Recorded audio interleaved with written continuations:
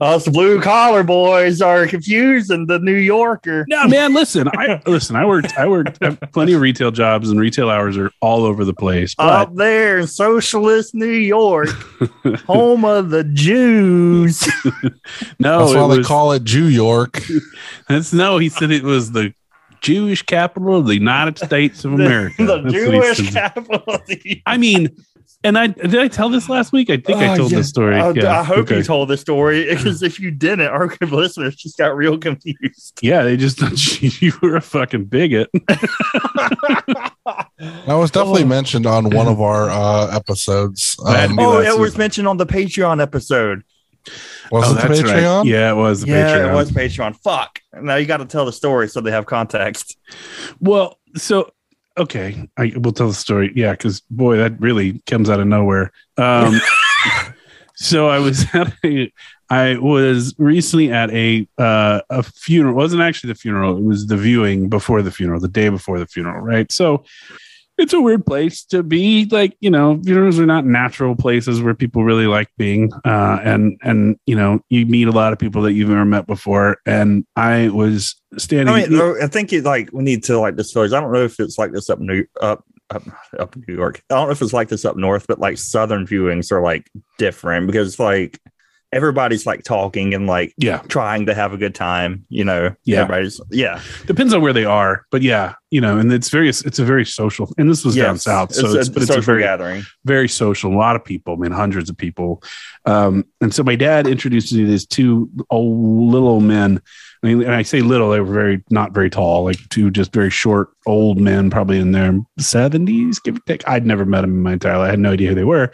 My dad did, and so he introduced me, and they started talking to me and asked me where I live and all this stuff. And you get the reactions that you get when you say you live in New York City down south.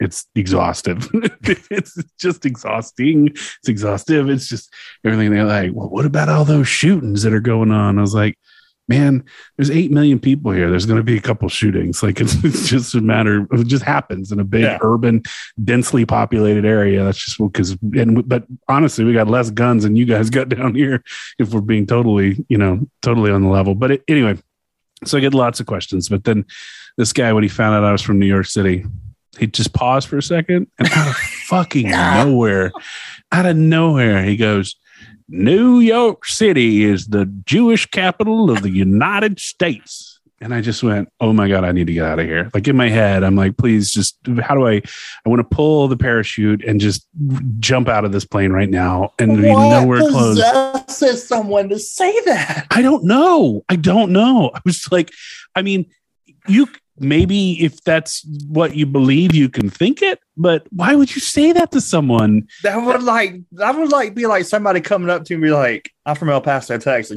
El Paso, Texas. That's the Mexican capital of Yeah. I was, oh God. So that Dalton thinks that's hilarious. He likes talking about this. So fucking funny. The Jewish capital of the United States. I'm just like, oh my God, this is. Let me just throw a statement out there.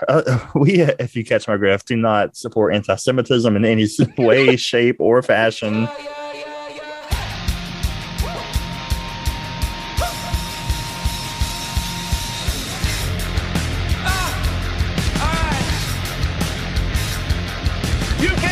What's not seen until you let go of what is seen. I'm talking about your money.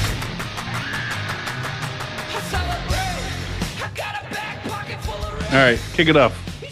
It's If You Catch My Grift. We're a podcast about con artists, charlatans, and thieves. And I am Dalton. I'm joined by Austin. Heaven O. Fuck you, dude. Quit doing that. And Charlie Butters. Give your wife her land back. I won't. This is America, baby. The land of the free. No. Oh, wow. All right. So, Dalton, I'm going to have a lot of trivia for you right up front. You ready? Okay. Yeah, let's do it. How many presidents have there been to this date? 47. Close. 46. 46. Oh, fuck. Yeah. DT was 45. Yeah, you're right. Right. 46. Right. How many of those 46 presidents died in office? Abraham Lincoln. 2, 3. You'd be surprised. There was actually 8 presidents that died in office. What? Yep. What? Hold on, what? So 4 died of natural causes, and then there were 4 presidential assassinations. Who were the assassinations? That kind of 3. Who did you count? Abraham Lincoln. The early one. What's his name? Help me. No, Abraham Lincoln was the earliest. Oh, really? Okay. Well, JFK, and I assume there was one before Lincoln. All right, so I'm going to go through them all real quick. Okay, so there's 4 natural causes, 4 of assassinations. The first president to die in office was in 1841. It was William Henry Harrison. He died of pneumonia because he didn't wear a coat to his inauguration. That's it. It's Charlie got it. Didn't wear a coat, and he got caught in a torrential downpour and caught pneumonia and died of that. Yeah. Oh, okay. He didn't wear a fucking coat to his inauguration. I don't know if it was the inauguration, but I know it was the coat, and he got wet, and that was it. I feel like it was I feel like that's what it was, because on Parks and Rec they have like a episode where they go to the place where he's at, and they have the ball that they rolled around when he was you're right. Yeah, he was only president from March 4th, 1841 to April 4th, 1841. He was only president for a fucking month. Wow. Yeah, they have this ball that this big metal ball that they would roll around to his different like towns when he was going to town to like do his speeches or whatever. Yeah, it was like a whole episode in Parks and Rec. That's the only reason I fucking know that. It's like taught me all kinds of stuff. All right, so then after William Henry Harrison, it was Zachary Taylor. He died of most likely cholera. We're not totally sure, but it was definitely a stomach disease. Then Abraham Lincoln was killed. This is like when you start to get all the assassinations. Then you got James A. Garfield was shot and killed by a guy who thought it was a big part of the reason that Garfield was nominated and won the presidency. And he was really upset that he had not been given a job as a diplomat in either Paris or Vienna. So he shot him and killed the president. Then again, it happened in 1901. William McKinley was shot by an anarchist. And this guy who shot him definitely has like big early incel vibes, though. Like, even though he's got anarchist politics, he was a young kid. I think he was like 21 when he shot him. He was convicted.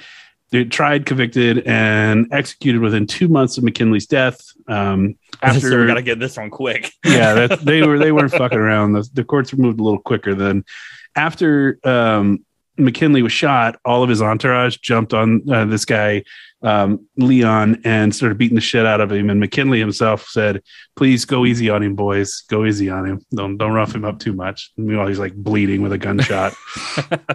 1945, FDR dies. He dies of a stroke, though, in his 3rd term. I assumed that was polio related. No, he beat the polio. He just he was an old guy. And then in 1963, JFK. And that was it. You know, like it's funny. You look at like, it's like every 20 years or so for a while, it was like, well, there goes another president. That was it. So I did skip the good old days. So I skipped one president, right? Yeah, right. I did skip one president who died in office, and this is the person that we're going to talk about a little bit. Who I skipped is one of our presidents from the great state of Ohio, Warren G. Harding.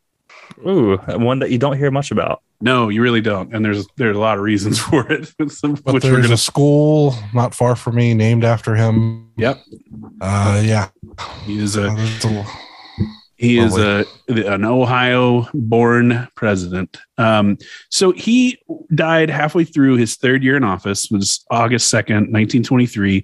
He was in the middle of he had taken a train to the West Coast, and he did like a West Coast tour. So he went up to like British Columbia, came down. He ended up in San Francisco when he suddenly presidents were going on tour. Yeah, they campaign. There's the president of the whole United States. Okay. You have to go visit other states and was it like prior to his election? No, he was president. He was like 3 years into his presidency. Oh, was he campaigning for the next election? I think he just was visiting the states that he was the president of. Well, they don't do that today? Yes, they do. Biden flies all over the place. Absolutely do that. Yeah. Wait, what? They just don't make a big deal about it. Right. Like people made a big deal about it when Trump was doing it because they said that he was like promoting himself for the next election, which I mean wasn't really as true as like just saying that he was just going around doing his normal shit, but he was a little bit different than everybody else. Yeah, but yeah, absolutely. They fly all over the place. They're always in. They don't. Yeah, they're like he'll fly to like Biden will fly to California, give a couple of speeches, visit someplace or maybe a factory, and then he'll fly back. You know, they're on the road. I don't know. I just was under the assumption that they were too busy for that.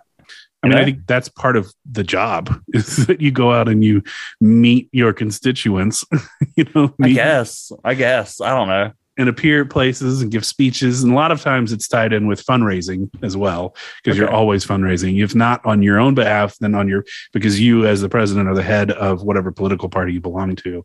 And so they're always fundraising for down ballot people because it's, but anyway, so he took ill while he was in San Francisco and eventually he died while he was in San Francisco. So in the months and years that follow, there was a bunch of speculation about how he actually died. So part of the gays killed him. Yeah, no, we're not taking credit for that one. There's a few that we might take credit for. Harding seemed pretty vanilla for our taste. Officially, the death was listed as congestive heart failure, but his widow, Florence, never allowed an autopsy to be performed. She absolutely overruled it, said, no, you're not going to give my husband an autopsy. We're going to take him home and bury him. So we don't know for sure. But in 1930, a book titled The Strange Death of President Harding was published with the shocking conclusion that Harding was actually murdered. Dun, dun, dun. Dun, dun, dun.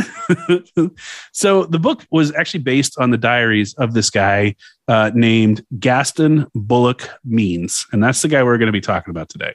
Oh, okay. So Gaston Means. I'm all for a good conspiracy theory. Yeah, this got one, and we're gonna go through it. I've had to read more books for this episode, I think, than I've had to read in any other episode. This is a 4-book episode, and I'm like ready to scream because the thing that I'll put this out at the front.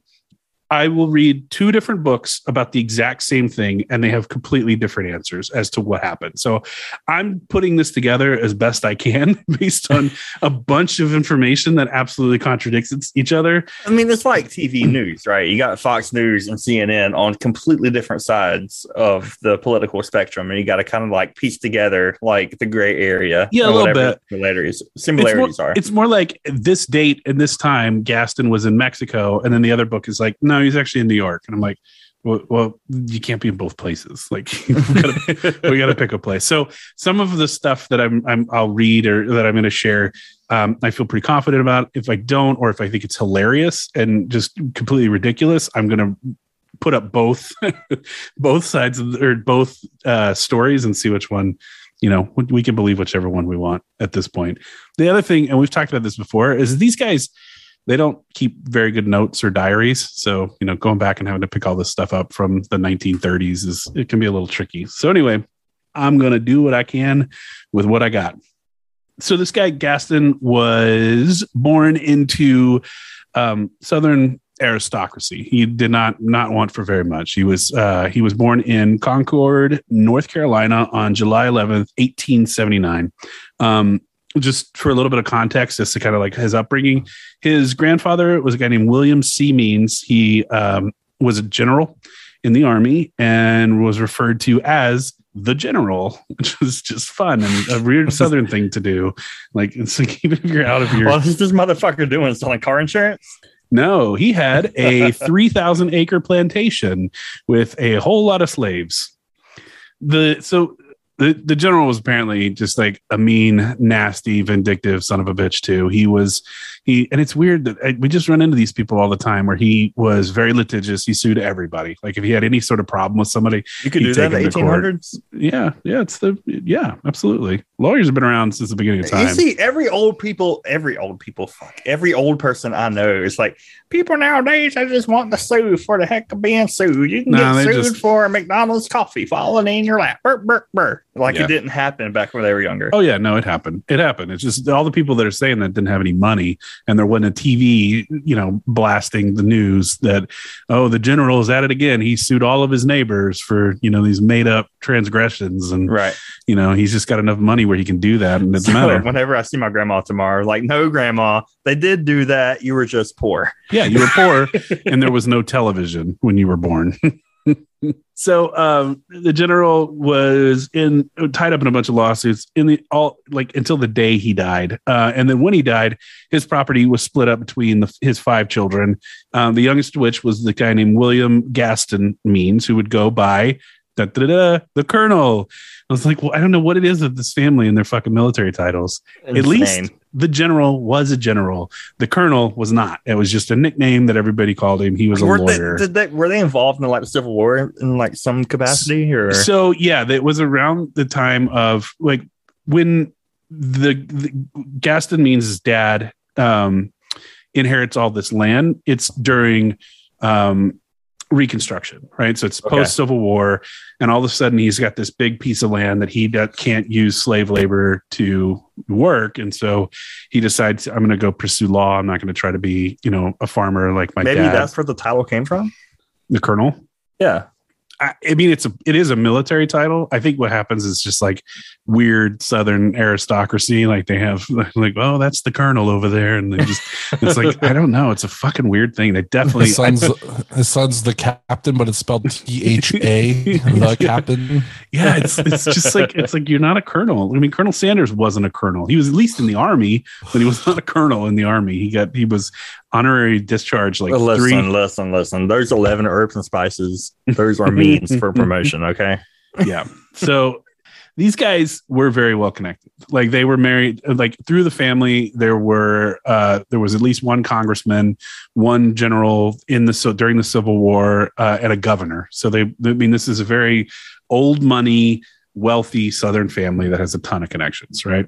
And Gaston, as you're going to see, really just mercilessly exploits those connections. Like he wouldn't have been able to do anything had it not been for his family connections. I'm proud of him. Always chase the clout, brother. Yeah, chase the clout. We'll see how you think at the end. So Gaston was a pretty unremarkable kid. He eventually attended the University of North Carolina. He dropped out when he was 21. He then went on to become the superintendent of schools in this little mill town of Albemarle is the name of the town. And so, even though at the time a degree wasn't required to land a job as a school superintendent, he most likely got the job because why are you taking off your shirt? Is it really that hot, or are you just trying to compete with me? No, it is hot. It is very hot. Yeah, so his family got him a job. They're like, oh, look at our dumb dropout kid. He can absolutely, Charlie too. Our dumb dropout kid can more than handle this job overseeing a bunch of schools because we're well connected, and that's the job. I mean, that happens here. That happens in my hometown, right? I know. And then just your buddy that lives next door, oh, damn, I could run the fucking school. That will be no problem. Then they run for superintendent, and they get it. Yeah. Yeah. It's terrifying, isn't it? Yes. Yeah. They've never been a teacher in their life. Yeah. Never changed either. This guy is overseeing the budget and teachers in a school system, has zero experience or expertise. And he's never went to college. He's never taught a class. He just runs for it. And I feel like that shouldn't be an elected position. No, I agree too. There should be some accountability, but maybe not an election. That and coroner should not be an elected position either. Yeah, absolutely, because they don't know what the fuck. No, they've never seen a dead body before. No. So he was only superintendent of schools for a couple of years, and then he got a job with the Cannon Cotton Mill Company as a salesman, basically a traveling salesman. And this is the kind of the job that got him out of North Carolina. So while he was a salesman, he ended up traveling to New York, Chicago, Boston, St. Louis, Philadelphia. He even made it to San Francisco. So now he's out in the world. And you, as someone who had never been to New York, remember what it was like not that long ago when you came to New York for the first time. Yeah. it was a culture shock to say the least. Yeah. So I think there's some of that. I also kind of think this like he gets a little spoiled because he's making a lot of money. He's making about $5,000 a year, which this is in the early 1900s, which is the equivalent between anywhere between $150,000 and $180,000 a year. So good money, right? Yeah, that's amazing money. Anywhere in the world, that'd be good money. So he's living high, and he's good at it because, well, we'll find out later why he's so good at it. But he's got this job. He likes it. He's doing what it was, but he kind of gets bored with it. And this is something that we're going to see over and over again, where he gets bored with things that he's doing, and he's like, okay, I need a little bit more excitement. I need a little bit more intrigue. So what he does is in 1914, he was newly married. He had a child on the way. He quit his job and approached this guy named William J. Burns. Now, William J. Burns used to be in the Secret Service, and he left the Secret Service and started his own private detective agency called the William J. Burns Agency. Do we count them as cops? Yeah. Oh, big time. Especially when you fuck. Yeah. So his agency, Burns was connected through the family again. Once again, like he's constantly just bilking where his social standing to get all these jobs and to get anything. But Burns's agency had gained notoriety after investigating the Los Angeles Times bombing in 1910. Do you know anything about this? No clue. So in 1910, the guy who owned the New York Times, the LA Times, is a guy named Harrison Gray Otis. He's the owner, and he's a huge anti-union guy, right? And so the union wanted to send him a message, and specifically it was the International Association of Bridge and Structural Iron Workers. So these are iron workers in LA, and Harrison's out there rabble-rousing and trying to break up strikes and break up these union gatherings. And so these two brothers named JJ and JB McNamara, for John J. and James Barnabas McNamara, decide, you know what, we're going to fucking blow up the LA Times building. So they, to show this anti-union asshole what we're doing, they were part of the union. That's very cool. Right. Cool. So they went and they went, and there was an alley between these two buildings, and they planted a bunch of dynamite next to the printing ink, which was highly, highly flammable. And they blew that motherfucker up. They did it in the middle of the night, but they didn't realize that there were actually people still working in the building because they had to hit the early edition, right? That's the paper gets to you so early because people work all like 24 hours in the newsroom. They didn't realize that. And they unintentionally, they were killed 21 people. There were 115 people in the building, and there's at least 21 people dead. Right. So it wasn't good. They, big trial. This is like one of the largest domestic terrorism acts in the United States in history. I mean, like, and I'm surprised that a lot of people don't talk about it, but the McNamara brothers go to prison.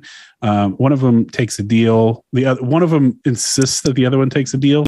He's like, no, my brother didn't do this. I did it. I was the ringleader. You know, he should be set free. And he actually, was funny, when he got out of jail, he ended up going back to lead the same union again. They welcomed him with open arms. Like, this is a guy that we can trust. Comrade. Yeah, come back. You can, if you're willing to blow up buildings and kill 21 people for us, then you know what?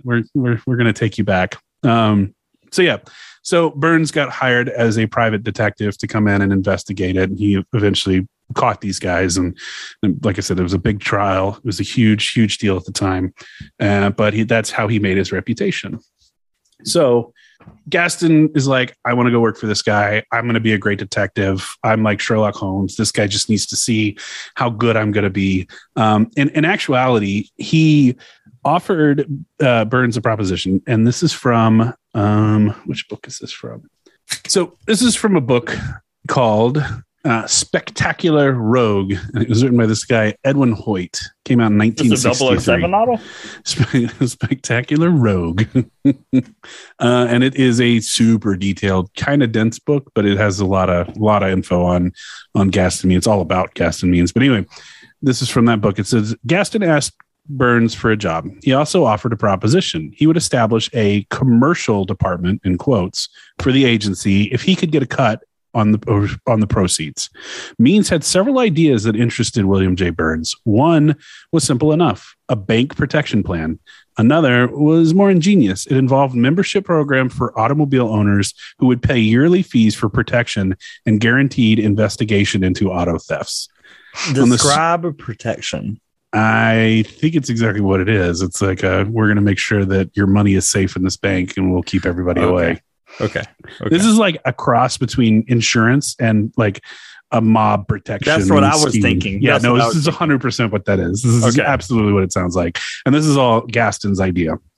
So he goes, on the strengths of these ideas and his persuasive conversation, Means was hired by the Burns Agency at $25 a week plus commissions on any new business he brought to the office. So Gaston kind of does this thing where he's like, I'm such a brilliant detective. And it's like, no, you're kind of a shady dude that knows how to make some money for your boss. And so your boss is like, yeah, I'd love to make more money, because no one would say no to that. So that's kind of where we're at. Where we can make more money, Austin? On our Patreon. Yup, at patreon.com/if you catch my grifts. That's pretty good. So at the outbreak of World War I, Burns was approached by the Germans to act as an agent for them in the United States. He declined because he was already working in that capacity for the British Empire. That would have been a conflict. And at this point in World War I, America had not entered the war. So we were a neutral country. So you could do things like that. It wasn't weird that you were working for the Germans. What he did say, though, Burns recommended to the Germans that they look up Gaston Means. They said, this is your guy. He could actually absolutely be an agent. And it's not clear if he was working directly for Burns anymore. It doesn't feel like he was. It feels like he just Burns knew Gaston was out there doing his whatever detective stuff that he was doing. And so he's like, go talk to him. So the Germans went to Gaston. They were like, hey, you want to be essentially a spy for us? And Gaston's like, yeah, absolutely. I would love to be a spy for you. Yeah, I would love to be a spy for you, Germany. Yeah. And that didn't really, it didn't last long, because America got into World War I pretty shortly after that. So he was a German spy for a little while, and then he wasn't. Then the U.S. government was like, hey, guy, you got to knock it off. Sorry, you can't do this anymore. Fortunately, in 1921, Burns, again, the private detective agency owner, was named as the head of the Bureau of Investigation, which is the predecessor to the FBI. And he was the first director, kind of progressive, to hire women as agents, which would be immediately undone by the next person to hold that job, which is a man named J. Edgar Hoover. Oh, yeah. Oh, yeah. Okay. Hoover got in, fired all of the women, and the FBI did not hire another woman until Hoover died. Yeah. But listen to the date. They didn't hire another woman until Hoover died in 1972.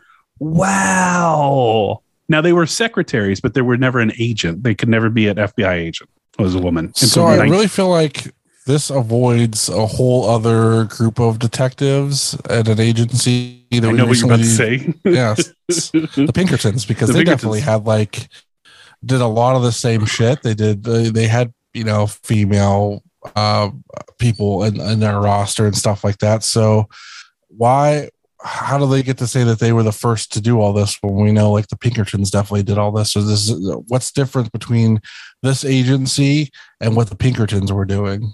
Well, the Pinkertons were private detectives, but the Pinkertons were private. Okay. So Burns was named to the Federal Bureau of Investigations. This not the Federal Bureau, but it's just called Bureau of Investigations. But that is part of the Justice Department overseeing. That is what the FBI would become. So the Pinkertons are a private company. Burns takes over the actual governmental agency. But Burns, so before that, though, with his own agency before that. Oh, yeah, he was running both at the same time. Okay, so he kept running his private detective agency. Okay. And he's also running the governmental Bureau of Investigations. I feel Major conflict of interest. Yeah. But he was able to do both. I'm really curious. I'm sure we'll get into it whenever we decide to do our Pinkerton episode, because I'm gonna work on that. But I'm now really curious as to soon. Why they went with his company over the Pinkertons, who had been around for much longer. I think it was just his connections. I think he also was a big name because of the New York Times. I mean, fuck, man, the LA Times case. I think he was really well known to the public, whereas the Pinkerton at this point, the man Pinkerton was dead. I mean, so it could have been a variety of people that were running that agency. And you know what? Honestly, they may not have wanted to do it. Like if they were approached, they might have said, no, you know what? I like making money more than I would rather be, a public figure. True. It was really obvious that Burns was like being a public figure, and he'd been in the Secret Service before. So he jumped in and out of government work a bunch. Okay. If I had to guess, that's what I would say. But, at the time, J. Edgar Hoover was at the Bureau and was not happy. He thought he should have been promoted and not Burns, Burns get brought in from outside. But Hoover's going to have his own. 50 years of fucking terror under that guy. It's just hard to fathom how much damage and power he had. Anyway, yeah. So now Burns decides, hey, I'm going to bring Means into the Bureau of Investigations, right? So now Means, I'm going to call him Gaston. Sorry, I don't want to confuse all these different names. So Gaston is now officially working for the federal government at what would be the FBI. So now he's got all this governmental connections, all this government power. And while he's there, he's actually named the private detective for the First Lady of the United States, Florence Harding. I did not know that was the title. It's not. I really want everybody, because we're specifically using his name as Gaston, I want everybody to think of fucking Gaston from fucking Beauty and the Beast. If I show you the picture, damn time. If I show you a picture, it's the exact opposite. He's this this frumpy fat guy that wears a little derby cap and just is. Oh my god! That's all I can think of is just the guy that looks like that with the big fucking chin and everything. No, this is the guy. He's not. This guy has no chin. He's several, but they all kind of just sink into each other. He's a pasty man. So he's now working basically directly for the First Lady of the United States, right? She has him, Florence is like, I don't know if I can trust him. So she kind of puts him through the paces a little bit and has him act as a courier between her and this psychic named Madam X. Whoa. Wait a minute. We're hiring psychics for the Federal Bureau of Investigation. No. This is the private psychic of the First Lady. The First Lady of the United States. Okay. Apparently she says that what Gaston in the book says that that's still wild. The wife of the leader of the free world is hiring psychics. Oh yeah. Oh, absolutely. Absolutely. That is like, well, Reagan, the Reagans had astrologists that used to rule and their calendars. And they would they would ask the astrologists about like important speeches and certain days. And the astrologist would go, I wouldn't give that speech on this day. I would do it like this. And so they had an astrologist that essentially set the president and the first lady's calendar. And everybody had to bend to whatever the astrologist was feeling about that specific date. It's wild. This is sorority white girl Twitter's wet dream for this to happen. Yeah. Yep. So Florence, the first lady, has this woman named Madam X who she relies on for all these answers to problems. And obviously you don't want that coming out. So you need someone that you can trust to like actually courier the correspondence back and forth. So she tests Gaston out and has him bring the documents, and he does, and she feels good. And so she's like, finally, I can take you in to my confidence, and we can do this. You can help me out with a few things. So what she goes to Gaston, she said, I have a problem. And she said, there's a young woman, her name is Nan Britton, and she is claiming that she and the president had maintained an affair for a number of years. And this is bad news. What was even more scandalous was that she accused Harding of being the father to her young daughter. Oh, no. Yeah. Despite the otherwise childless president claiming that he was sterile. Oh, I've heard that one before. Yeah. So it does turn out that Harding has had multiple affairs, and he's had several affairs, and these have all been documented. But this was a big one because this is now a woman also claiming, I have your baby. And Florence is not happy about that. Like, you would understand, right? Yeah. He's got a presidential reelection coming up in a year. He's, like, that's the kind of stuff that you don't want to get out. So she hires Gaston to figure out what the fuck is going on with this. So she wanted to find out if the affair was true. Then she wanted to find out about the baby. And she also believed at the same time that President Harding's own attorney general, a guy named Harry Doherty, was somehow involved in the affair. And Doherty was the man who had pursued Harding to actually run for president. Like, they knew each other in Ohio, and he was like, you've got to run. You will win. You got the look, you've got the politics, like everything about you screams you can be a president, and was like really pushed him to do it. And then when Harding became president, he made Doherty the attorney general, right? Makes sense. Doherty, not really electable, but still in politics. So Florence is like, I think Doherty's got something to do with this. He may be trying to do this so that, he's got something on the president, right? So the president can't move against Doherty because Doherty knows about this affair and about this child. She's like, it wouldn't surprise me. That's the kind of guy that he is. So that's sort of what she tells Gaston. Gaston's like, yes, ma'am, I'll absolutely look into all of this stuff.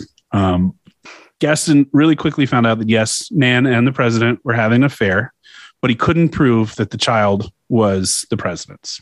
Right. There's no DNA testing. Right. You can't prove it. You're like, this baby kind of looks like a baby. It doesn't really look like anything. You can't tell whose kid it is. So it sent Florence into hysterics when she found out, like, when he confirmed that, hey, the president is having an affair with this young woman. She accused Gaston of lying. She eventually got her husband involved, having him fire Gaston because she's just so pissed off that he actually told her the truth, that she's like, I need you to fire this guy. So he comes in, he fires to Gaston. At the confrontation, though, Gaston would reveal to the president for the first time that he had evidence of the affair. That really made Harding mad.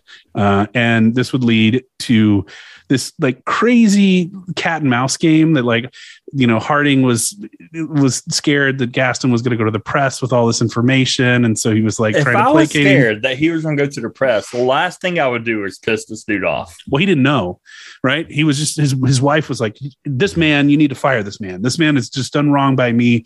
And Harding is like, well, absolutely, I'll fire him. And then Gaston's like, she wants to be fired because I know about your affair. And Harding's like, whoa, okay. So back off there a little bit. Anyway, it's this long, complicated thing. And it just stretches on, and there's a lot of back and forth, and the book is really dense about this stuff. But while all this is going on, there's another guy who's really close to the Hardings. His name is Jess Smith, and he dies by suicide. Although Gaston starts to believe there's more to this. This is like the House of Cards intrigue shit.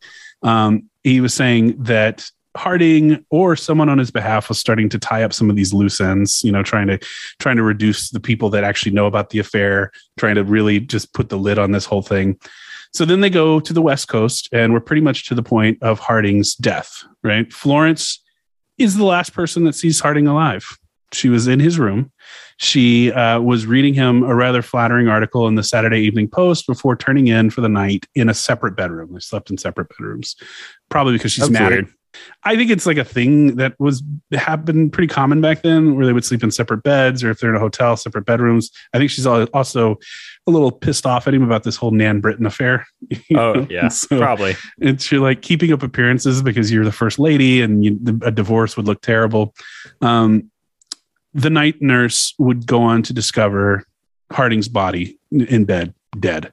And after everything that had occurred between the two of them, Florence still saw Gaston as a friend, right? And called him in and basically confessed to murdering Harding straight to him. What? Yeah, she said, and this is from the book that he's like, this is the story. This is how Harding died. She said, as you know, everything was closing in. As his secretary, I learned of dangers which I had not dreamed. From all directions they came, Florence continued. And then one day he was writing a letter. I casually asked him, to whom was he writing? He replied that he was writing to his old father in Marion. He lied. That letter was to Nan Britton. I intercepted it. No, I have no regrets. Silence again. I watched her face turn even whiter, and for a brief moment, her lips quivered. But her voice was clear and firm, and she said, quote, I was alone with the president, and Only about 10 minutes. It was time for his medicine. I gave it to him. He drank it. He lay back on the pillows a moment. His eyes were closed. He was resting. Then, suddenly, he opened his eyes wide and moved his head and looked straight into my face. I was standing by his bedside, and she paused. I could not refrain from the question, "You think he knew?" "Yes, I think he knew." Then he sighed, and he turned his head away over on the pillow. After a few minutes, I called for help. The papers told the rest. Wow. I don't understand. She poisoned him. Oh, okay. Yeah. She gave him his medicine. She poisoned the president. Why didn't you just say that? And then she said, because it's got to be dramatic. Because this guy, everything about this guy is dramatic. Everything about this guy is absolutely the most dramatic thing, the version of it. And like to a reader, if you're reading that in a book, which is what this was. It reads like Days of Our Lives. It is. Oh, the book was like Days of Our Lives. I mean, it was very self-important. So that is the story, that she poisoned him and then refused an autopsy and said nobody can get an autopsy. And how long after the fact did she admit to poisoning him? So this was immediately, apparently. Like she told Gaston. What? She told Gaston right away. Then why did she refuse an autopsy? Because if they had autopsied the president's body, they would have found out that he was poisoned.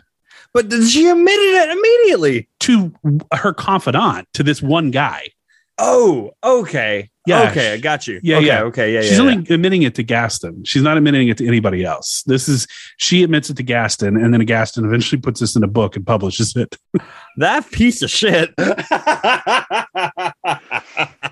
Yeah. So that was the confession of the murder of the 29th president.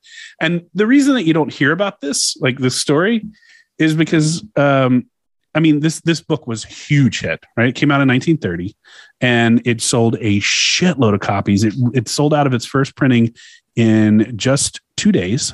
And then second printing, it sold out in another 4 days. I mean, it was just massive, massive hit. But it was a huge scandal. And there were so many, like after he died, there were so many scandals that hit Harding that it made people really believe this book, right? In 1927, the woman Nan Britton wrote a book called The President's Daughter about her relationship with Harding. Ooh, juicy. And that she had a child with the president. And then there were 2 or 3 major scandals that came out of his administration that had he lived, he would have probably not been reelected because they would have hit the news and it would have been over for him. That's wild. Right? So you got no autopsy, you got all these scandals, and then he comes out with his book saying that his wife feared all of these scandals and this affair and decided to poison him. So a lot of people believed it. And the reason that you don't hear about it in history class is because it's complete fucking bullshit and it all got made up. You son of a bitch, you got me again. The book is real and it was written and I read it and it is way too long and it does talk. It spells out very. I cannot believe you pulled this on me again. Yeah, he made it all up. He made it up. He made up the whole story about the poisoning. It wasn't true. He had never actually even met the First Lady of the United States. What? He did work for the Bureau of Investigations, but he had never met Harding or his wife. Well, what's the real story? The real story is he died of heart failure. And his wife ended up dying the next year. And this fucking asshole waited until everybody was dead that could sue him. And he decided to put this book out. Oh, okay. So when you were like, at what point when you were writing the story, did you think, oh man, I'm going to pull a fast one on Dalton? Oh, it was earlier this week. I started writing it as like a traditional one, and I was like, "That's not enough fun." That's okay. Which one was it that it was the police psychic? You did the same thing. Yeah, Dorothy Allison. Yeah, Dorothy Allison. You pulled a Dorothy Allison on me. But now we're going to talk about Gaston and who he actually was. So you got this book. It's published. It's a rave hit, a big hit. A lot of people believe it, but it's not true. Here's the thing about Gaston Means. Anytime he's running his mouth, he's lying. He is a perpetual liar. He lies about everything. So the Hardings had no children, right? Florence died a year after the president died. President Harding died. So no one was around to like disprove this. Well, wait, hold on. Florence didn't have any children. No. Florence didn't have any children. No. Yeah. But William, on the other hand. Well, yeah. And actually, funny enough, in 2015, Ancestry.com paid for DNA tests, and it actually proved that Harding was the father of Nan's daughter. We're going to talk a little bit more about who the actual Gaston Means is and what was bullshit, what was real. This is a guy who J. Edgar Hoover called the most amazing figure in contemporary criminal history. So Hoover knew who he was. I'm going to say false. Well, I don't know. I think Hoover didn't like him because Charles Manson might give him a run for his money. Yeah, that's true. I don't know if he'd say amazing man, though. Ooh, man, look at me. I'm on acid. I'm going to kill all these people. Ooh. This is why this episode's going to be 6 hours long. Right here. Me and Charles Manson. So, like I said, I mentioned before, he never even met Florence Harding. He had, however, come into contact with wealthy and powerful women before. The one in specific, and there's a lot about this guy, so I'm going to just kind of play the greatest hits, like the big stuff that he was kind of well known for. But like in between all of this, he's scheming and Jesus, Dalton. I thought I hit the mute button. He's always scheming. He's always got something going on. And again, like I said, if his mouth is open, he's lying. We're going to talk a little bit about Mrs. Maud King, and she is the widow of a lumber baron named James C. King. Maud had met King in 1901. She was only 24. He was 74. So you can see what kind of marriage this is. Oh, boy. He's got a lot of money. Your money. 4 years after they got married, he died, and Maud inherited a good chunk of his fortune, not everything. He actually also put some money aside for this home for men. It's a very strange of the time thing, and I don't want to get into it. But yeah, she got a bunch of money. And according to one source, which is not the best, most believable source, but I like the story. Maud went wild with her inheritance, and she traveled around the world and from the article quote, she dropped wine bottles from the Eiffel Tower and exploded stink bombs in London's Parliament building. You know what? Good for her. I don't know. She's 28. She's got a bunch of money, and she's just going wild. I like her. I have no problem with Maud King. So Gaston caught wise to her antics and her considerable fortune and made his move. Now, this is when I was talking to you earlier about how there were different stories about facts, like you don't know what to look at. Right. So there's two stories for how he met Maud. The first is that he hired a thug to rob her in Chicago. And so then Means would intervene and like overpower the thug and say, "Hi, I'm Gaston Means. Nice to meet you." That was one story. Okay, now what's the real one? The real one is most likely that Maud King, knew Gaston's wife. They both came up in Chicago, and they had like mutual friends, and so they knew each other that way. And then his wife Julie introduced Gaston to Maud King, and that's the story. That's most I believe likely. That one. That's the one I believe, but the other one's just too good not to say. Either way. He very quickly became the manager of Maud's affairs and her fortune. So she never had to worry about anything. All of her expenses were taken care of by Gaston, who had access to all of her money. And he actually became so trusted to her that Maud's mother and sister also had him manage their finances, which is not a good idea. Not a good idea. But you could definitely see where this is going, right? For sure. Yeah.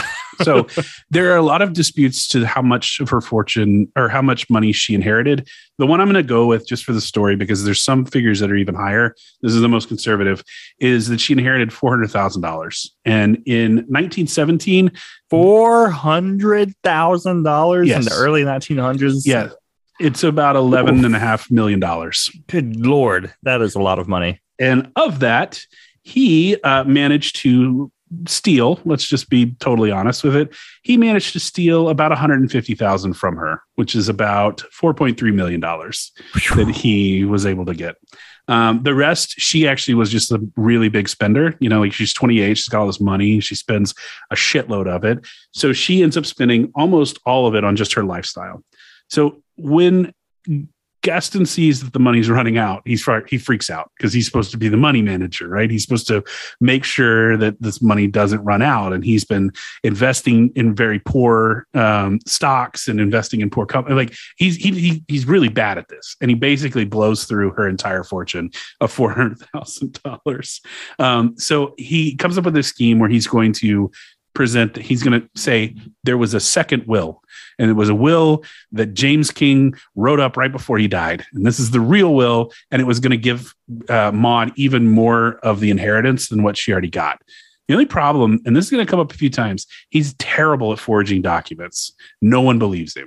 So he comes in with his will, and everyone's like, that is obviously bullshit. James King never did that. It's the wrong attorney. It's just like Gaston's just not good. He's a good bullshitter. And if he talks to you, you believe whatever he says. He's really good at convincing people, but he's not good at forging documents. He's a good con man, but not a good forger. Right, exactly. So he kind of has another idea. He does have another idea, and he decides. He tells Maud, he goes, "We need to get out of the city. Let's go on a trip. Let's go back to my home state of North Carolina. You know, you can bring your mom and your sister. I'll bring my family. We'll all go together. We'll head down there to North Carolina." She's a little bit hesitant at first. She wasn't very receptive, but eventually she gives in. And they load up and they go back down to North Carolina. So while in North Carolina, Gaston twice tries to convince Maud to go boating with him. He's like, "Come on, I got a boat. Let's go out in the water. Let's go in the middle of the water. There's a joke to be made here." All right. So he's like, "Come out on the boat with me." She says no. He does it again. She's like, "No, I don't want to go out on the water. I don't have no desire to go out on the water." So then he decides, you know what? Let's do a hunting trip. Let's go take a hunting trip. We're going to go hunt rabbit. And he eventually convinces Maud to go on this hunting trip with him. So he goes to the hardware store, because that's where you buy pistols at the time. And he buys a very small pistol for Maud. And so the hunting trip is there. There's a bunch of people involved, but they all split up in smaller groups. And he and Maud go off together. You know, she's got her little pistol, and he's got a pistol himself, and he goes out and they come upon this pond. And so he goes, "I'd like to get a drink of water. Here's a pond. Let me drink out of this pond." And so his story is that he goes down to drink water. And as he's drinking out of this pond, Maud's gun goes off, and he comes running out of the forest, and he's like, "Oh my God, Maud shot herself." That he had said. So his story was that while he was drinking, he told her not to play with the gun, but she started swirling it around in her hand. And I guess it went off and hit her in the head. What is this fucking Red Dead Redemption? What's going on? So it set off a bunch of red flags, because now you've got this rich heiress who was shot in the head in the middle of the woods. And the only person alive to have seen it is Gaston Means. So the biggest problem with Gaston's story is, as it turns out, when the coroner took a look at the body, that she was shot in the back of the head, which makes she was just like behind her head doing a swirly trick. Yeah. Yep. So damn near impossible if this was anything other than Gaston brought her out to the woods to shoot her, so that all of his financial, so he wouldn't go to jail for stealing all her money, and she wasn't going to realize that he ran out of all of her money. Right. Exactly what it was. It's great. It gets better. It's even better. So he's arrested and he's put on trial for murder, because that's clearly what it is. Although he gets there, and the jury, he ends up intimidating two people on the jury. He bribes another one. And then he takes the stand, and he knows that there are several Klansmen on the jury, and he starts talking about white supremacy. What is happening? And he just starts spewing all this white supremacist garbage. Good old North Kakalaki, boy. Tell you what. And he's acquitted. He got away with it. Son of a bitch. Yep. A little bribery, a little intimidation, a little white nationalism will get you off of just about anything, up into and including. How did he know murder. They were Klansmen? Were they on the bench in their robes? I think it's a small town, and he just knew. He knew who were. He was in. Yeah. He was well connected enough where you just kind of knew at that time who was part of the Klan. That's wild. That is right. Up on there on the bench. I can't see shit out these things. Yep. So from there, I talked about him working as a German spy. He did actually work as a German spy. That is true. At the same time, he was also employed as a British spy, and he also worked for the U.S. Army Intelligence, all at the same time. A triple agent? Wow, this dude does not have the mental capacity to be a triple agent. But he did, and he did it for a long time. And he was like filing reports with all these different offices of like things that are happening, and he just creates all this chaos. Like whatever he does, he creates so much confusion that people are like, okay, clearly he's doing a good job because I have no idea what the fuck he's talking about. So like, just keep paying him. And so now he's getting 3 paychecks from 3 different governments that are all in conflict together. He just confused people to the point of profit. Literally, my next line, his main tool was confusion. That's what he did. He just failed upwards. So that's all he did. He just consistently failed upwards. And that's the thing is like he would keep people busy by chasing down like all these fake leads. And it made Gaston look like the most well-connected, dogged detective in each of that each of those countries had. So he's really good at like distracting and being like that.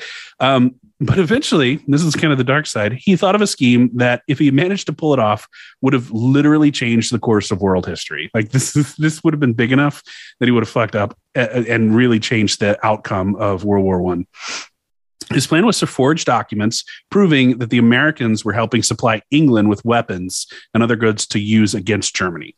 Oh, no. And America, again, was a neutral country. So had these documents surfaced, America would have involuntarily entered World War I because of Gaston Bullock means. On the side of the Axis powers. Yep.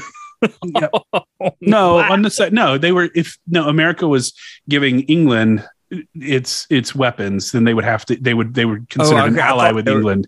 Okay, I thought it was the other way. No. The Germans would have gotten upset and said, "No, you're part of this war now. You're backing up." I thought they were giving weapons to the Germans. Okay. No, they're giving weapons to the English. Okay. Fortunately, once again, he's a terrible forger, and nobody believed the documents that he came up with, and so that didn't happen. So he was no more of that. Now, at this point, we're just kind of almost where the book picks up.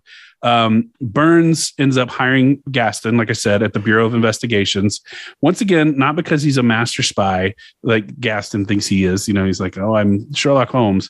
From a book, again, called The Spectacular Rogue, this is from there. It goes, Gaston Means' reputation was against him, but in the appointment of William J. Burns to the head of the Bureau of Investigation of the Department of Justice, Means found a friend in a high position. Burns could use Means because he knew exactly the kind of work of which Means was capable. If there were informers to be bribed or offices to be searched, or if there were ways the law of the land was to be breached by the secret investigating arm of the Department of Justice, then Gaston Means was the best possible man to put on the job. So Burns is pretty hip to who he's got. You know, he's like, this guy's a fucking crook, and he's but I can use that. I need a guy like that. In my department. He needs a guy that's willing to get dirty. Yeah, this is his guy. This is his guy. And so regardless of what Gaston said, he's like, I was a superior investigator. I was like, no, you were a fucking slimeball. And he knew you were a slimeball. And that's why he fired you, because you were a slimeball. So he gets to the Bureau, and rather than just being a slimeball, he also found a much more profitable endeavor by shaking down bootleggers. This is during Prohibition. God, and so now he's got a badge, and he can go tell people, hey, you got to pay me a couple $1,000s and I'll look the other way while you smuggle this alcohol into New York Harbor. We've always been like this, haven't we? Yeah, we really have. The police have always been like this. Oh, yeah, absolutely. 100%. And half the time, actually most of the time, he wouldn't do anything. He'd just take the money, wouldn't do anything. He wouldn't do fuck all.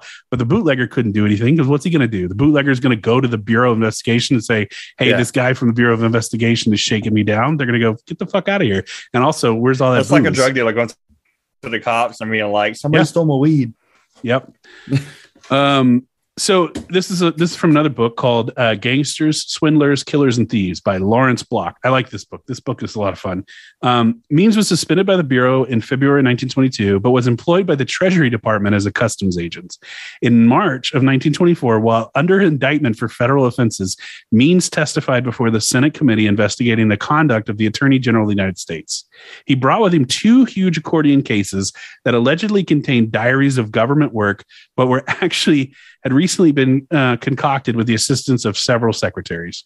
When he later was asked to deliver his materials to the committee, he said that he had given these large suitcases in a trunk containing his records to persons who represented themselves as Senate Sergeant-at-Arms. Nothing was ever found, undoubtedly because it never existed. So this fucking guy.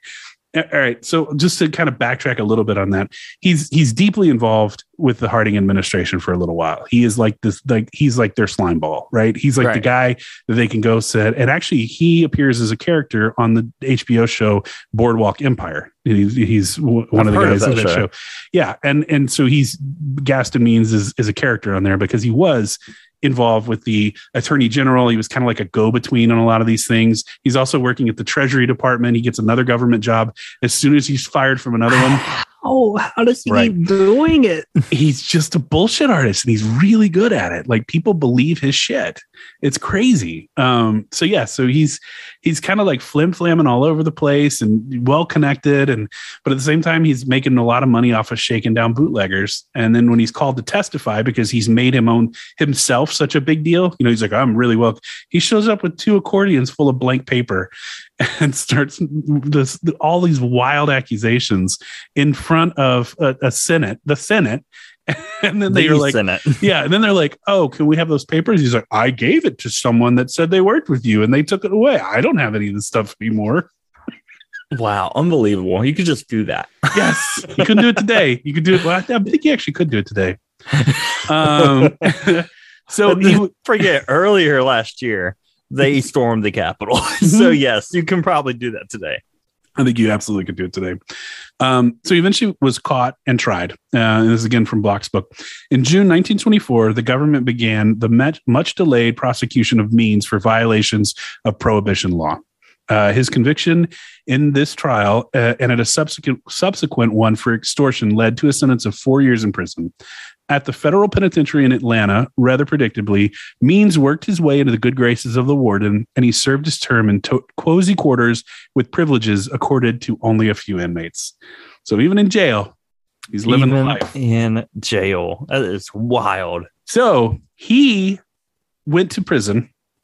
He was imprisoned at the exact same facility of friend of the show, Charles Ponzi. No. Yes. This feels so far removed from Ponzi. I feel like this is unfortunately, they missed each other by just a couple of weeks. Oh my god. So Ponzi got released and they brought Means in the same the facility. Dream Team. Can you imagine if these two fucking guys got together? That's crazy. Like, what would have happened had Charles Ponzi and Gaston Bullock Means gotten together and had some time in the cell together where they could scheme? They for sure would have conned their way out of jail. Yeah, or they would have hated each other and not talked to each other. Like they would have been professional jealousy. That is the thing. Like when people are so alike, they just butt heads. Yep. Yeah. So I just think that's interesting. That's like maybe my favorite. Like if you catch my drift, what if movie scenario? It's like what if Gaston Means and Charles Ponzi became buddies and did crime like together? A cool Patreon episode. I'm not writing that shit. So while he was in prison, a woman named Mae Dixon Thacker reached out to him about the Harding book. Right, she's actually the one who wrote the book. It was dictated by Gaston. So Gaston was like, "I'll tell you the story based on my diaries." But she's the writer. Yeah, it says it's like as told to Mae Dixon Thacker. And her brother actually was a writer who wrote a novel called The Klansman, which was turned into the movie Birth of a Nation, which is often credited as the first feature-length movie made in the United States. Oh. And it was about the KKK. It was a really horrible racist movie and a really horrible racist book. Okay, I was about to ask, like, is it like an expose on the KKK? Or no. It's a from 1915. It's a silent epic drama, and it's just a film. And it was actually even shown in the White House, which is fun. It's almost like it's ingrained in our country's DNA, right? Yeah. It was attended by Woodrow Wilson, who's a racist piece of shit and was the president. And he decided to screen a movie about the Klan, very pro-Klan, in the White House. So that's awesome. That's cool. Very cool. Very cool shit. Anyway, she reached out, said, I would love to hear your story. Because she knew Gaston was around the Hardings, in the Harding group, and there's rumors, and he makes shit up and gets out there. And so she's like, I want the real story of what happened. And he's like, I'll give you the real story. And so starts cooking up this story about how Florence killed her husband, and it was a murder and not a heart attack. So he was released on July 28th, 1928, and he set to work with Thacker on the strange death of President Harding. They initially, interestingly enough, after they got done with the book, they approached Nan Britton, the woman who Harding had an affair with, because she had just published her book a year before. And they're like, oh, you have publishing connections. Will you publish our book? And she was like, no, I'm not publishing that shit. I absolutely will not. And so they ended up self-publishing, basically. Gaston formed his own publishing company. They self-published, and it was huge. I mean, it sold just a ridiculous amount of books. And a year after it came out, Thacker came out and said, I was duped. I was lied to. He made all of this up, and I'm sorry that we published this book. So at least she came out and said it. Huh? At least she came out and said it. Oh yeah, I think she was genuinely upset because she wanted to be a serious writer. Yeah, and she got conned. And so she had to come out and kind of get ahead of it. So she does do that. It didn't matter though, because by the time she came out with that, he was onto his next scheme. He goes on. This is my favorite because I just think it's so fucking ridiculous. Gaston came into contact with a man named Ralph Easley, and he was a director of a program called the National Civic Federation. This is essentially a very well-financed anti-communist organization, right? So their whole thing is to find communists and seek out and suss out communists in big corporations, big companies. And so they have all these agents that come through. There's not any communist in big organizations. I mean, communists got to eat too. Oh, I mean, not, you know what I mean? Not like a CEO. Not at the head of big corporations. So I keep saying corporations. Corporation. Just like business. It's like job, work. Yeah. Workly. So Gaston persuaded Easley that he was an expert on communism. Although, as Julie means, to seize the means of something. Although, as Julie means, his wife said, at the time, Gaston knew nothing about communism that could not be learned from the newspaper. Easley was convinced when Gaston promised to show him one of the most important members of the Russian secret police, the OGPU, and then took the white-haired director to the Library of Congress, where he pointed out a sinister figure who was skulking behind a newspaper. What? This is what Gaston does. He's like, I swear I'm an expert. I'm going to go and finger at the head of the Russian singer. Not like that. Point to. Don't look at me like that. You said it, brother. Anyway, he's like, so he's just pointing to this. Turns out Austin is a Willacoochee. Well, I mean, it depends on the coochie. Isn't that a country song? Isn't that with George Strait? No, that's the Chattahoochee. Chattahoochee. Yeah. Chattahoochee. So they're in the Library of Congress. He's with this guy who runs this anti-communist organization. He goes, that was the man, Gaston said. He was one of the most... That's where he got mixed up. Come on down to the Chattahoochee where it gets hotter than a hoochie's coochie. Okay. No, that's not what it says. That is the song. I'm being dead serious. That is the song. Okay, so what does it mean? It gets hotter than a hoochie's coochie. So what's a hoochie? A hoochie's like a fun girl. Oh yeah? Yeah. Okay. Like a fun girl. Yeah, whatever you say. Likes to have fun. A fun time. I'm sorry. I start over. I did not mean Austin trying to catch me in some slut shaming scandal. All right. So he goes, that was the man, Gaston said. He was one of the most important Russian operatives in the world. Easley was astounded. On the strength of such persuasive ways, Gaston secured a job at one of Easley's operations. He would make a trip around the United States to uncover communist activity. Easley did not check Gaston's bona fides or his stories. If he had checked it, he would have discovered that the quote Russian spy in the Library of Congress was Walter Liggett, an amiable Washington newspaper correspondent who was sitting quietly under the dome of the Library of Congress that day, minding his own business and doing a bit of research. So he just pointed out a random guy. So that's a communist. Okay. This guy was a newspaper writer and was doing research, and Gaston. They just got confused, like, him. Yeah, he just was like, him, that guy. That's the guy. He's a communist. It's literally like this is the definition of a witch hunt, where he's just like, oh, you see that guy over there? That's a communist. That poor guy. And this guy is like, oh my God, you really do know what you're talking about. Like, you really know what you're talking about. This is amazing. We should pay you money. So now Gaston's got a new job. He's a communist hunter. The commie hunter. And this organization is very, very well funded. So he's got a lot of money to go hunt communists with. And this is going to become his life for a while. So he decided to hit the road. He was like, I got to go city to city and find all the communists and make notes and send these notes back to the home office and let them know that there's communists everywhere. So back to the book, oh man, what's that book called? I keep blanking on the name of this damn thing. Spectacular Rogue. These remarkable foreign agents stayed at none but the best hotels. So naturally, Gaston must do the same to keep an eye on them. Oh my God, what a con man. This is incredible. Gaston trailed them across Canada during the summer season to stop at Banff and Lake Louise. He went to Vancouver, which Julie adored. The spies were headed south, thank goodness, when fall came. So Gaston took the family motoring down the scenic coastal highway to Los Angeles. Wow. Yeah. There, the spies decided to hole up for a time, perhaps sensing that Gaston's son ought to be in school. Gaston rented 3 suites in an expensive apartment house on Crenshaw Boulevard, one for Julie, one for their son to play in, and one for his office.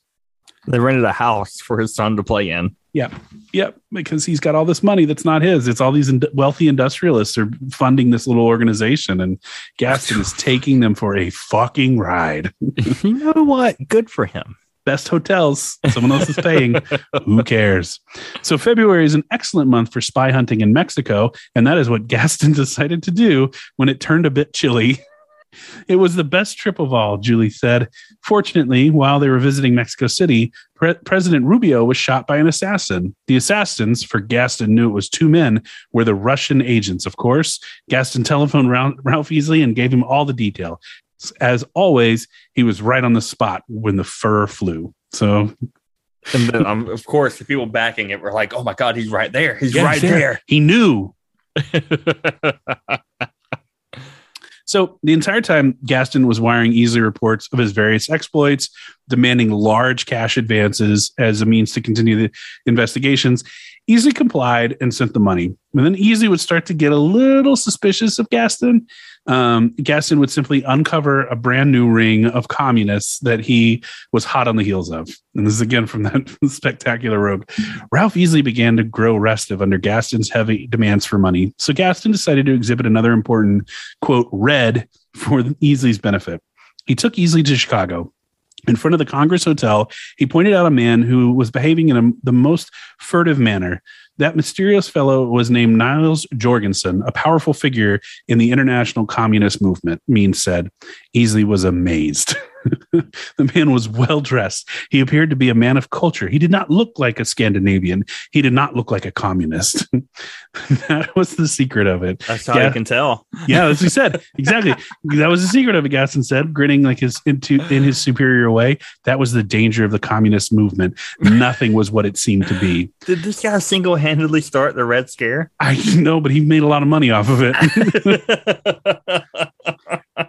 Here's the fun part. And who was Niles Jorgensen? He was actually an urbane but disbarred lawyer of Gaston's acquaintance by the name of Norman T. Whitaker. Oh, poor Norman. Poor Norman. In total, it turns out that Gaston had squeezed the National Civic Federation of about $200,000, which would be about $3.8 million today. Man, that is a lot of money. That's a lot of fucking money. Holy shit. But he got bored again. He traveling all over the place and living this he's got money basically. Like he's got money in the bank. He could do whatever he wants. He doesn't want to keep making up these stories about communists. So he gets bored. He's done this before. He just decides, I don't really want to do this. I don't want to chase communists anymore. Then came March 1st, 1932, when Charles Augustus Lindbergh Jr., the 20-month-old son of Charles Lindbergh and Anne Morrow Lindbergh, was kidnapped from his home. This is the very famous Lindbergh baby saga. This Lindbergh. Yeah. Okay. Yeah.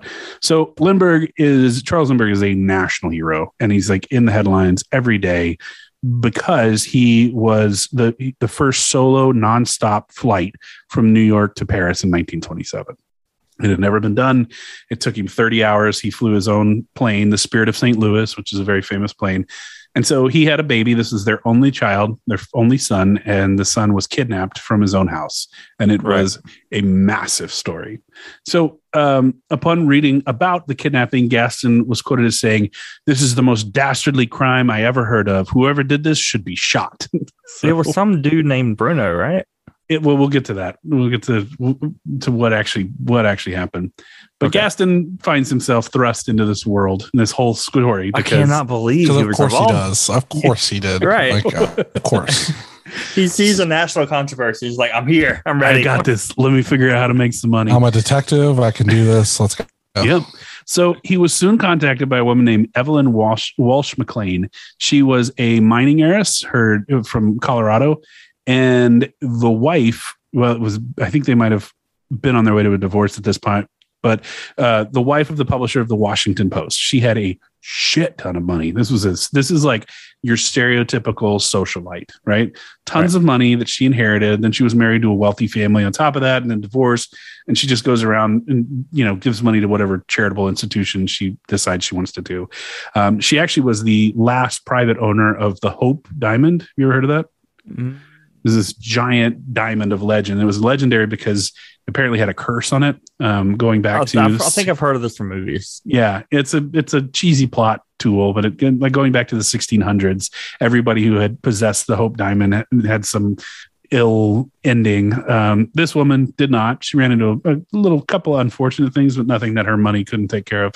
Anyway, she reaches out to Gaston, and she knew he was a con man. Like, she absolutely acknowledged that. She was not dumb in that regard.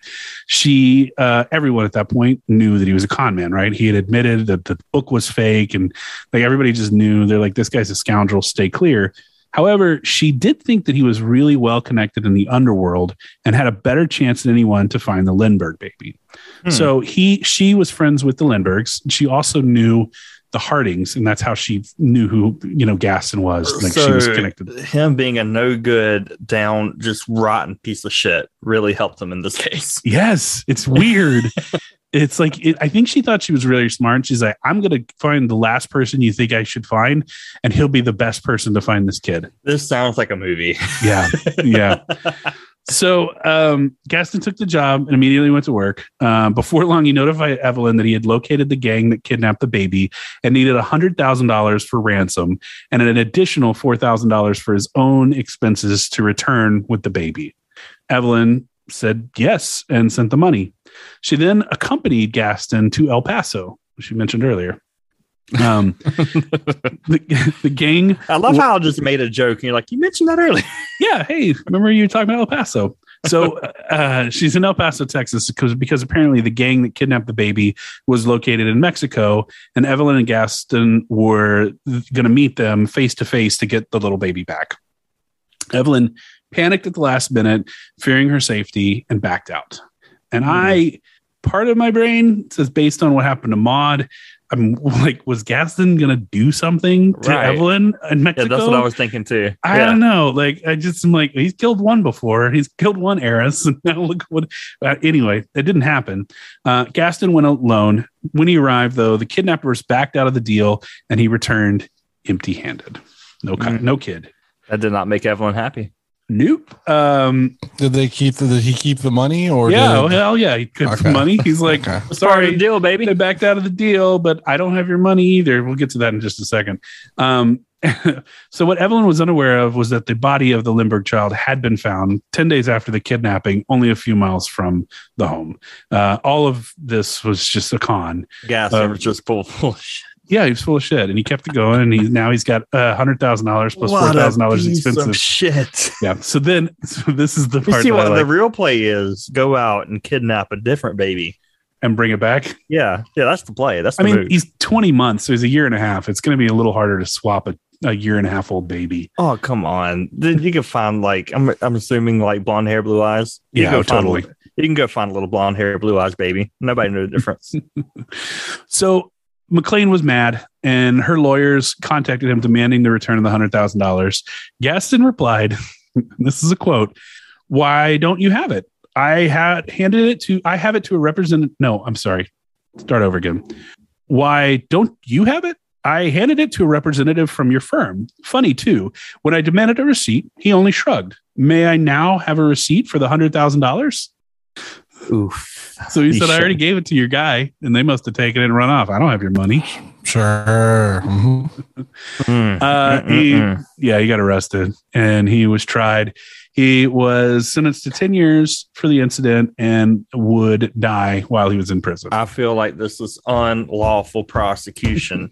He asked for a receipt. He did not get one. No, he said he's like, well, I gave it to your firm, so now you should give me a receipt for the return of the $100,000. And they're like, no, you're going to jail. I think it also, so he was in the Bureau of Investigations. He worked with J. Edgar Hoover, right? And J. Edgar Hoover did not like him and thought he was an idiot. He could see through all his bullshit. So I'm sure when something like this crossed Hoover's desk, he's like, we're going to get this motherfucker. Because now Hoover's in charge of the FBI at this time. So he's he's going to prosecute anybody that he wants to, because that's how he ran the agency. Yeah. So he went away for 10 years. How he died, there's a few different versions of how he died. Apparently one was that he was having a gallbladder operation and died on the table. One was it was a heart attack. Whatever. Is there any good ones? No, not really. Kind of a boring end. He definitely peters out at the end. He's not nearly as much fun as he was early on when he was shooting heiresses in the head and pretending that the first lady killed the president of the United States. But that's him. That's Gaston Bullock Means. To hunt for a communist hunter, this dude seems like a socialist hero. A working class man. Shooting heiresses in the head, framing the first lady of the United States for murder. This dude honestly seems like he's for the people. He's definitely one that never stole from people that needed the money. He always stole up. He never stole down, he stole from wealthy people. He stole from you